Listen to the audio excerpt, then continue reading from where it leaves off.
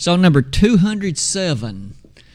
The singing, of course, as always, as we collectively put our voices together and offer our praise to God by way of that medium. We're so thankful for the fruit of our lips, Hebrews 13:15. And as we direct that to God, we appreciate that when it's offered, as the Bible indicates, it's a sweet, sweet sound to Him. And tonight we're thankful we've been able to assemble and to gather in this way. You may have already noticed not only the announcement in the bulletin concerning the title of the night's lesson, but also on the wall behind me.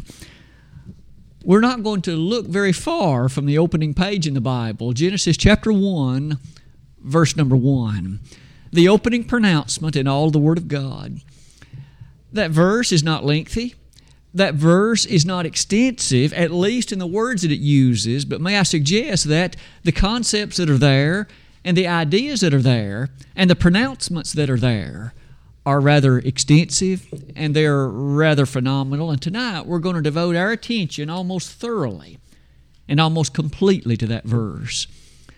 For that reason, may I say that a few introductory thoughts may well promote us into the direction of our consideration. And maybe I should say it like this. I've tried to write it on that slide. The opening verse in the Bible, to folks like you and I as Christians, we take it very seriously. We take the declaration of that verse exactly as it's written, and we stand thoroughly upon it. But it is rather controversial in the wider audience of our world. Those who are scientific, and those who are intellectual, and those who at least make claims toward that end will quickly dismiss this verse, quite frankly. They will quickly find a way to reinterpret it in such a way that it's in harmony with the modern-day scientific discussions. May I also say the first 11 chapters of Genesis, quite frankly, fall into that category most of the time. And yet, in that set of chapters, we appreciate things like the flood of Noah's day. There are many who claim there was never a worldwide flood. But you and I absolutely not only appreciate that there was, but that the Bible builds many truths upon its occurrence. And so it goes at the opening verse in Genesis. Genesis 1 verse 1 will be our subject of the evening. Let's close that slide then like this. In the beginning, God created the heavens and the earth. That's Genesis chapter 1 verse 1. Let's take the particular parts of that verse and let's develop some appreciation one by one. The first three words, in the beginning. That to you and to me makes certain claims that cannot be set aside. You and I have learned on more than one occasion, have we not, that every word of God is tried. Proverbs 30, verses 5 and 6. That means in an original language, which was Hebrew, that's been translated for us to read in the beginning, the emphasis, the thrust in that wording would lead us to some of the conceptions you'll see there. And the most obvious one is this. In the beginning indicates that there was a point of start, a point before which there was not these things. In other words, the universe had a beginning. It is not eternal. The material world in which we are so comfortable is not eternal. It is not that it has always been. Now, may I say on that slide that the statement of that is something, at least in some circles scientifically, for at least a little while, that was rather hotly debated. There was a time several decades ago when there were those who would strongly argue that the material world and all the physicality of it had been eternal.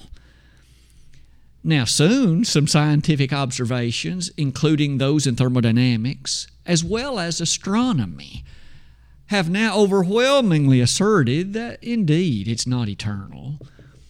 Well, you'll notice the Bible, in fact, made that declaration a long, long time ago. There was a point of beginning. You and I, from our understanding today, might connect the word time to this. Time, as we know it, had a point of beginning. Time, if you please, has not always been. But to say it that way is to also perhaps beg another set of thoughts. Time, you and I reckon it using a calendar, and we, of course, detail the features of a year by virtue of how long it takes the earth to make one revolution around the sun. Well, that's understood to you and to me. But you'll notice the sun wasn't created until day 4. The sun didn't come about until, again, 3 days after the events here. Well, you'll notice here was a point of beginning, a recognition of the existence of this entity we'd call time, but it predated the sun. That isn't all. Look at what else is there. In Mark 10, verse number 6, even Jesus, the Son of God, had thoughts that point us in this direction. Do you remember that the Son of God there said, from the beginning, God made them male and female? Even He used this word beginning, identifying the fact that there was a point at which the existence of all these things began. A beginning. 2 last things on that slide would then be these. I've asked you to consider. Now, this opening verse does not tell us, from our perspective at least, how long ago this point of beginning was. At this point, you and I well know there is a rather wide distinction between the prevailing views in the mind of some. There are those who assert that that particular point of beginning is now to be numbered in the billions of years ago. And there are many who rather strongly make affirmation of that. On the other hand, there are those who are in a rather different category who assert that that point of beginning is only to be numbered in a few thousand years ago. At a bit later in the lesson tonight, we certainly will have a brief amount to say about it, but could we at least assert this? Utilizing the Bible as our guide, this point of beginning then leads us to note the following. This opening verse has said that in the beginning God created the heaven and the earth. And one by one on these days that are now listed for our consideration, we know that light is asserted to have been made on day 1. And furthermore, on day 2 was the firmament. And day 3 was the plant life and the dry land as you and I would now appreciate it. Day number 4, the various heavenly bodies, the sun, the moon, the stars. Day number 5, life in the waters and also the birds that dwell in the heavens, if you please. And day number 6, the land-dwelling animals. And finally, on that same day, man himself. Now, seen in that fashion, in that light, we rather quickly observe then that you'll notice the actual time attached to man's creation on day 6 would only be 5 days following the events that we've already read about this evening. That would mean that if we were able to date the age of man, all we'd have to do is to add roughly 1 week to that, and we would have the age of the earth. Thankfully, the Bible lets us actually do that. It only takes a small amount of consideration in those genealogical accounts, and you can ascertain the chronology within them, numbering it into, again, only a few thousand years ago. But at this point, let's close that slide this way. We've then learned that there was a point of beginning to the universe. Might we also quickly observe the Bible has much to say about the way it will end. It is also not eternal in that direction either. It is not as if it shall last onward and onward. Didn't Peter highlight in 2 Peter 3, verse 10, the day of the Lord will come as a thief in the night, in which the heavens shall pass away with a great noise, and the elements shall melt with fervent heat, the earth and the works that are therein shall be burned up. The ending point, you see, will be in a rather dramatic devastation, a great fire, if you please, in the beginning. What about the next phrase in that verse? Not only in the beginning, but the next word number 4, in our English translation is the word God. We immediately find so many marvelous truths connected to the reality of the first occurrence in the Bible of a direct reference to the supreme being of all, God. We're often rather tempted, I suppose, to elevate man pretty highly, for after all, we're talented, we're creative. We can do so many things due to the genius that God has implanted within us. But mankind pales in capability to God. He is infinite, and we are not. He is awesome, and we are not. He is great, and we are not. As far as plumbing the depths of His understanding, there is no possibility of that. As far as giving the fullest understanding to the nature of the great horizon that is Him. The Bible leads us then to note some of these things. Before the events of Genesis 1:1, if God brought these things into existence at this time, then prior to that they were not in existence. There were no material physical things. But there was the Spirit we recognize as God. He existed. He predated, of course, these physical things. He brought them into existence. And just like the Hebrew writer would say in Hebrews 3 verse 4, the one who built the house is greater than the house. And if God fashioned this universe in all of its majesty and in all of its magnificence, then His greatness must still be far greater yet. Isn't it a wonderful thing then to build some of these thoughts? The word that occurs here, this word God, in the original language is plural.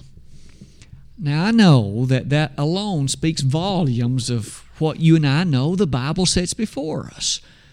That there are three persons who have the characteristics of God. There's the Father, there's the Son, there's the Spirit. And all of them are eternal. Each one of them bears the marks of deity.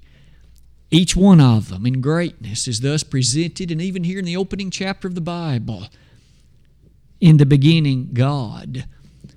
All in presence were there. A bit later in this chapter, you may notice verses 26 and 27, where, at least in the English translation, we so abundantly see this plurality when it says, "Let us make man in our image." And that word "us," plural in pronoun character, reminding us again of the three members of the Godhead. Now that word Godhead does appear in the Bible in Colossians 2 verse 9. And you and I see even here the imprints that lead us in the wonder of that truth. Can't we be thankful for God the Son and for God the Spirit just as we're thankful for God the Father? How often does the Bible remind us that in that consideration we're now ready to develop it like this? In the beginning, God.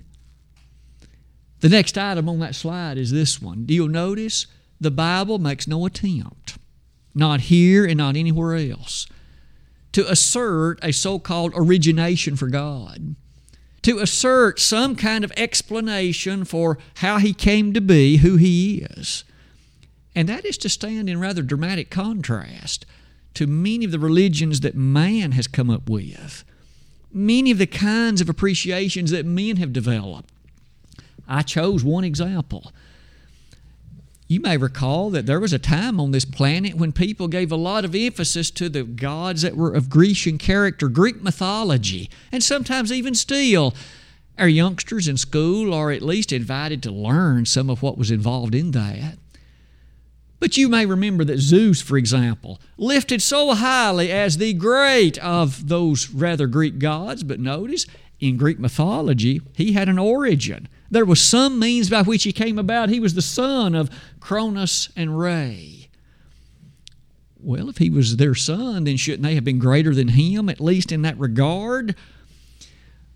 There's no discussion, you see, in regard to that when it comes to the Bible. God is God. Notice some of the other statements the Bible makes about Him. Would you consider this with me? He was, He is, and He always will be. He is absolutely eternal. Everlasting, as the word more than once is used in the Bible. Our minds struggle somewhat to fathom this. We are accustomed to things that have a point of origin, or things that have a point of ceasement. But with regard to God, didn't the psalmist put it like this in Psalm 90, verse 2? From everlasting to everlasting, thou art God. There was no point at which you could thus say, before that moment there was no God, for that is not a correct statement. And by the same token, you cannot refer at any point in the future and say, beyond that there will not be God. He is from everlasting to everlasting.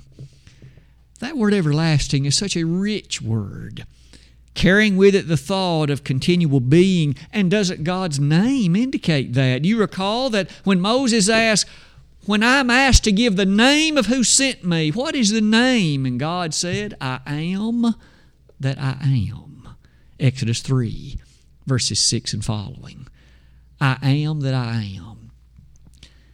That very word, Yahweh, or in the original language, the particular 4 consonants in Hebrew that were put together carrying the sense of existence and being.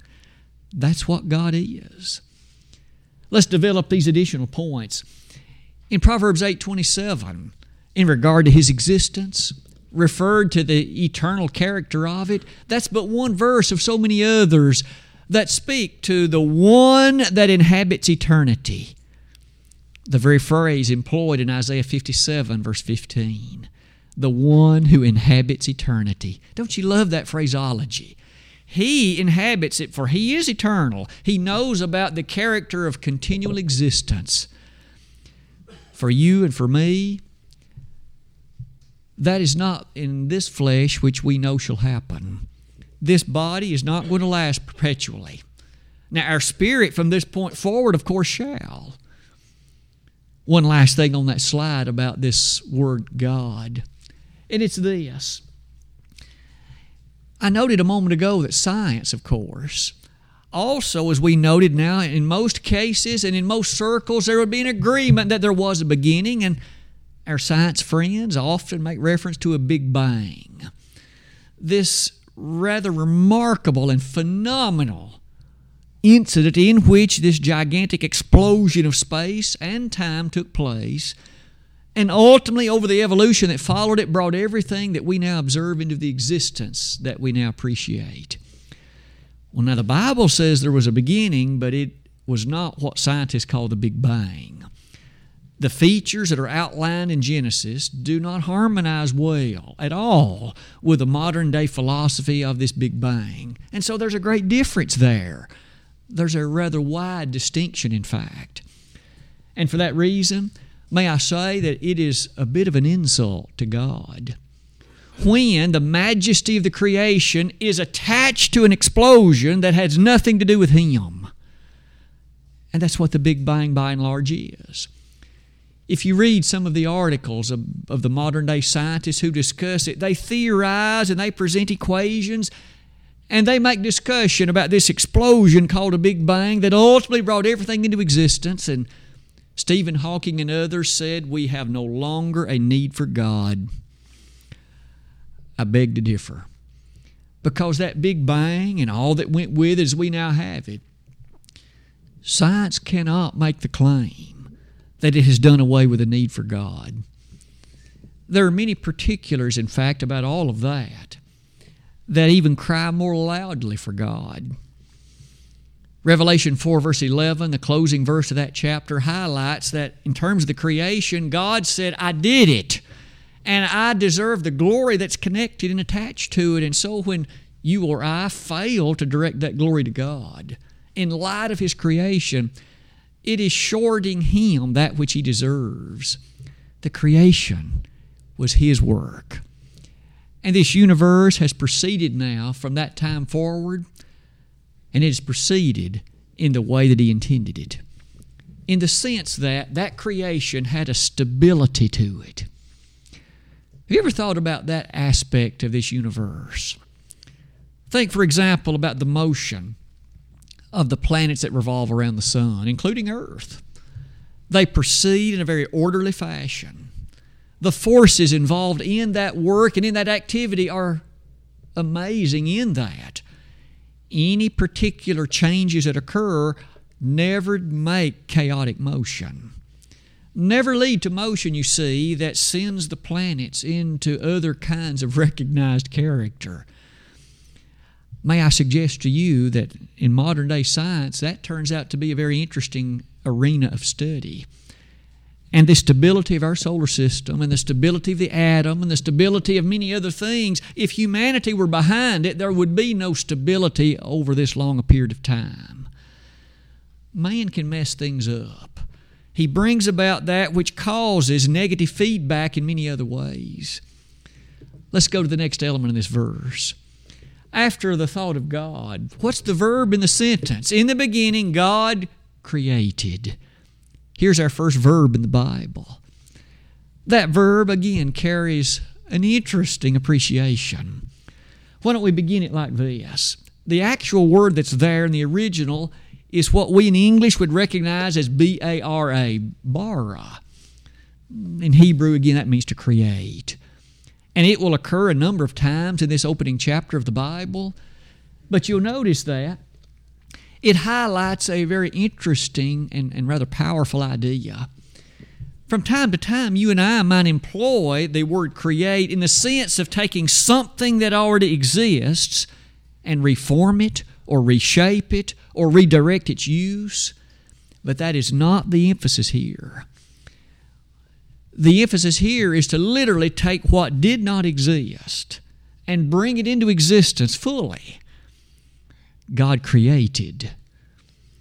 Remember, Hebrews 11 verse 3 will go on to say, by faith we understand that the worlds were framed by the Word of God, so that things which are made were not seen of things, or not made of things which do appear.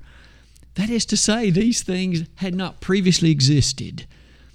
There were no rocks and water and the other things that would compose those ideas, but God brought them into existence in the majesty of these opening declarations of the Bible. It is with that in mind.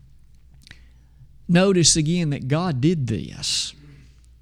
He is sufficiently powerful to be able to speak things into existence. His Word does that. After all, time and again on these next few verses, if we were to read the fullness of the chapter, we know well, God said, let there be light. God said, let there be a firmament. God's Word was sufficiently powerful that the agency of those words brought into existence that which He had identified, but that which had not existed before. Science today clearly not only cannot do that, but cannot even fathom that. The first law of thermodynamics says that matter and energy, these kinds of wonderful entities, it's possible to turn one of them into the other. You can change forms, but you cannot create what was not there. That's a basic consideration in physics, at least. And how marvelous is the thought that neither matter nor energy can be created or destroyed, but only transferred or converted from one form to another. The greatness of God and His creative activity, clearly, He wasn't bound by the first law of thermodynamics. But the human family, of course, is. We aren't God. There are times it would seem we think we are. There are times it seems that we wish to legislate as if we were. But God truly created. Will it not then be something to stand in His presence, literally on that day of judgment, and be honored to be in the presence of one whose voice, whose mere words were sufficiently mighty that creation took place? I would suggest that, at least in the spiritual realm, isn't it wonderful to think again how powerful things are even in that realm? When God can speak away the sins of a person's life when they obey His Word, forgiving fully the nature of those sins. That's wonderful. That's powerful. God created. Look at some more elements of this word create. I've asked you about the middle of that slide to give thought to, that first law of thermodynamics. But many times in the Word of God, references back to God's creation are made. It's at this point, may I say, that if one wishes to remove the creation of God and attribute it to a Big Bang or attribute it to something else scientifically only, you can't just take out Genesis 1 to 11. You've got to take out these verses as well. Psalm 33, verses 6 through 9. Praise God for His creation. He spake and it was done. He commanded and it stood fast. So if you're going to take out Genesis 1 to 11, you'd better take out the book of Psalms. For it too makes reference to God's creation. Furthermore, in Psalm 124, verse 8, a great adoration is given toward God in light, not of the other aspects of what He's done, but of His creation. Aside from that, look at the books of Isaiah and Jeremiah. Both of them, are they too to be rejected because they make reference to this literal creation of God? Surely we would appreciate that one can't only forfeit the opening chapters in Genesis, you'd have to forfeit a large number of the books that follow. Let's close that slide then with this observation. It's not only the Old Testament. It's true, the Old Testament many times makes reference to God's creative activity, but the New Testament does as well. May I ask you to give some attention with me to the Gospel account of Mark. Jesus, speaking there, made a specific statement concerning the wonderful creation of God. Are we to throw the book of Mark away as well because it makes reference to this? And what about the book of Acts and the book of Romans and the book of Hebrews?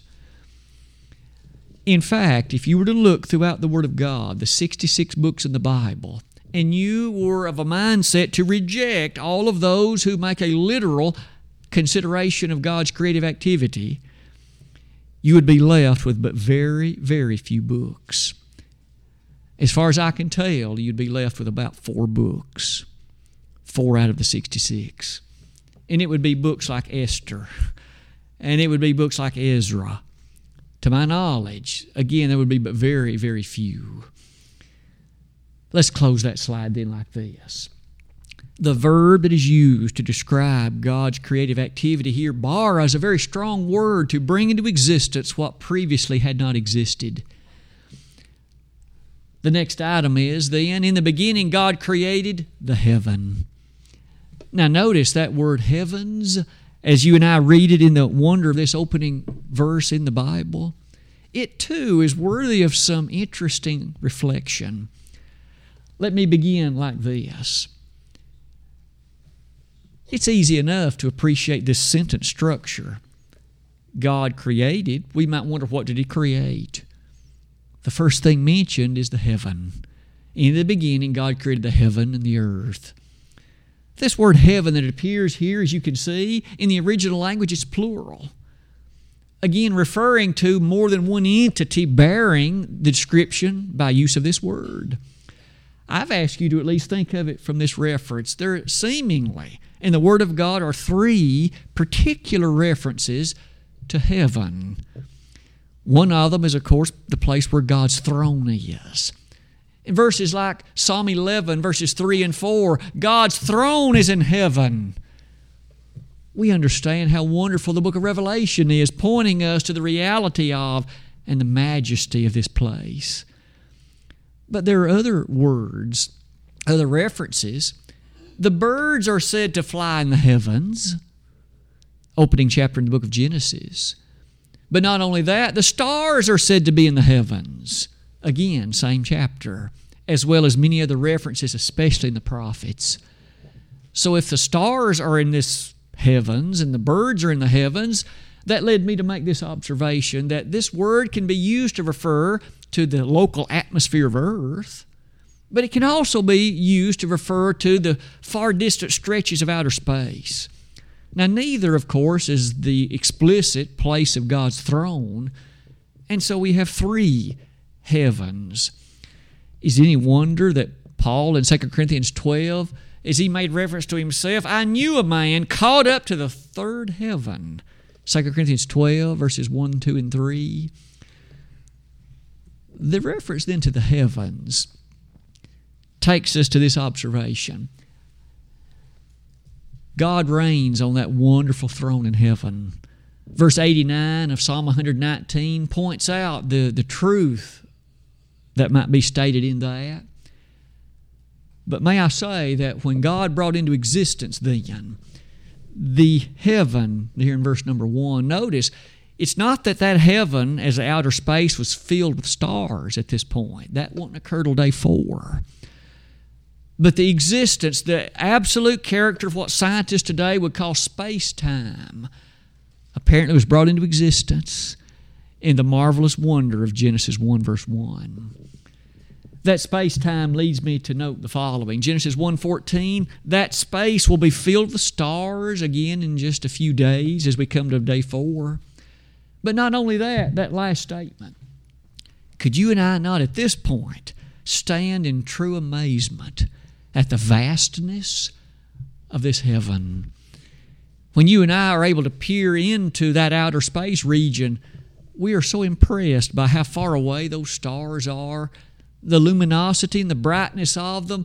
And if you have the opportunity to look at pictures by the Hubble Space Telescope and other things and see what fills this universe, the pictures are astounding. They're in many ways so beautiful, so remarkable, and they point out to us the great creative activity of God. Surely to say that He created the heaven closes that particular slide by noting a number of other places in the Bible wherein that particular creative activity related to the heaven is mentioned. I've listed just a few of them. The book of Amos, the book of 2 Kings. And one more time you begin to see there are many places in the Bible where almost incidentally it's merely stated as truth that that is what happened.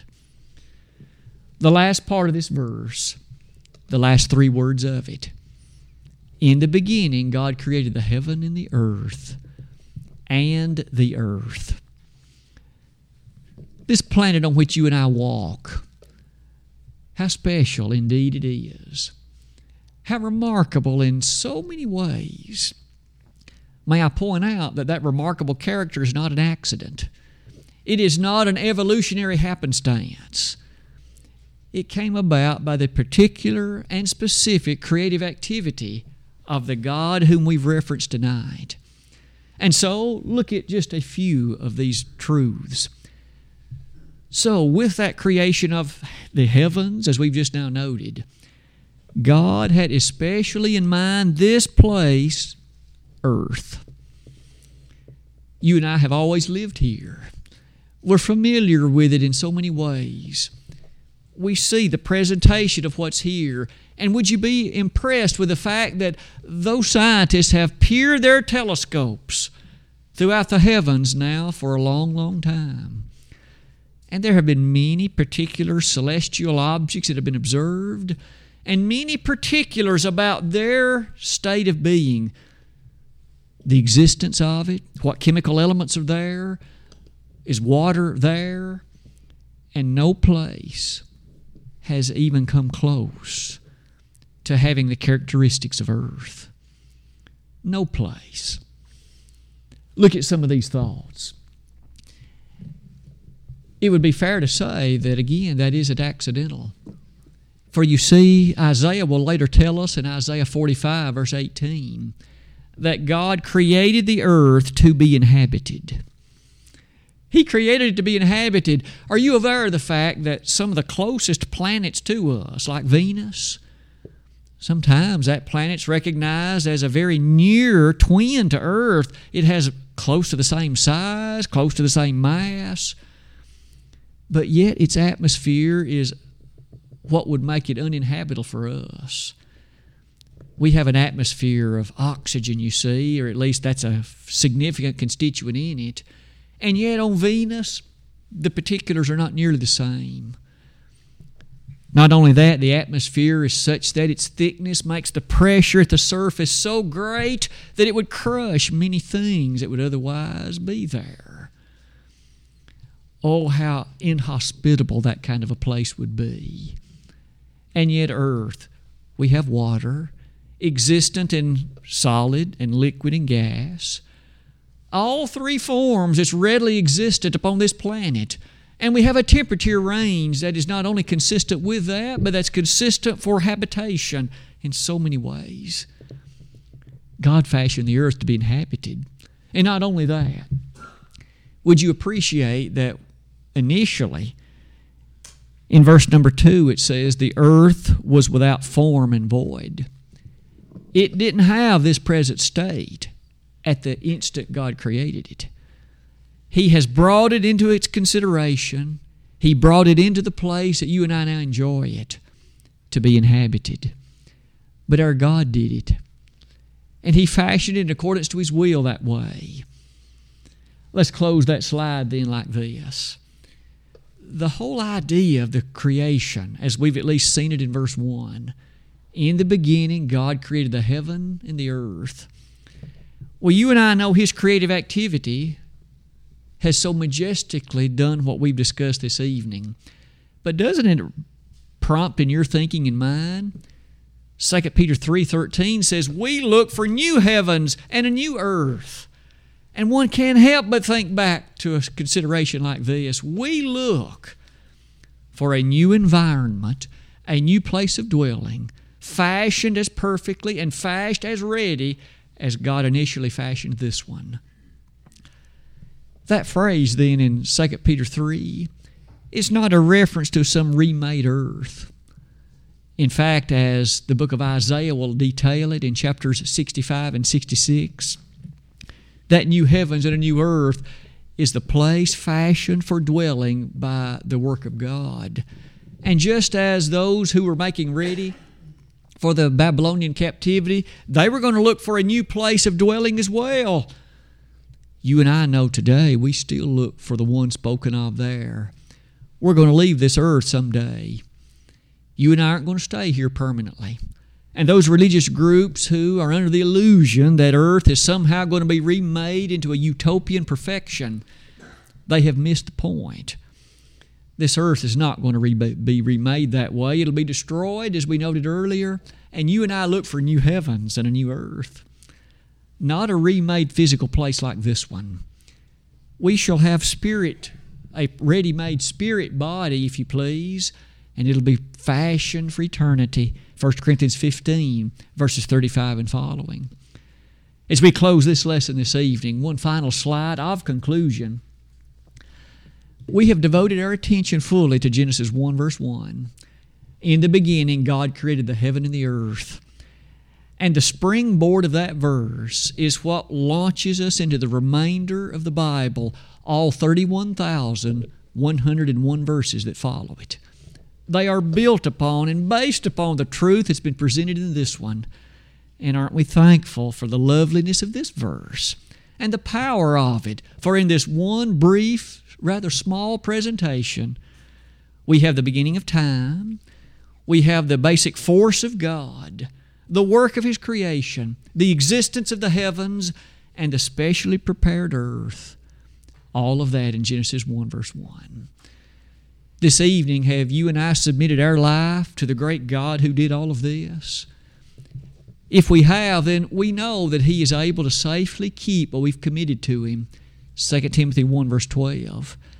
But by the same token, if you haven't submitted to Him, why do you wait? You and I are not able to direct ourselves in the pathways of that which will be pleasing to Him. For isn't it true in Jeremiah 10, verse 23, O Lord, I know the way of man is not in himself. It is not in man that walketh to direct his steps. If you and I are having trouble directing our steps, it's because we aren't following the right being. We're trying to follow ourselves, or we're trying to follow others who also are not God. But if we will follow the steps of God, following the precious footsteps of Jesus, we shall be led in the right way, and our life will know peacefulness and harmony and tranquility and the confidence in the one far greater than we. This evening, if we could be of assistance in any way to anyone here in these regards, responding to the gospel's call of invitation, won't you come and do it at once while together we stand and while we sing?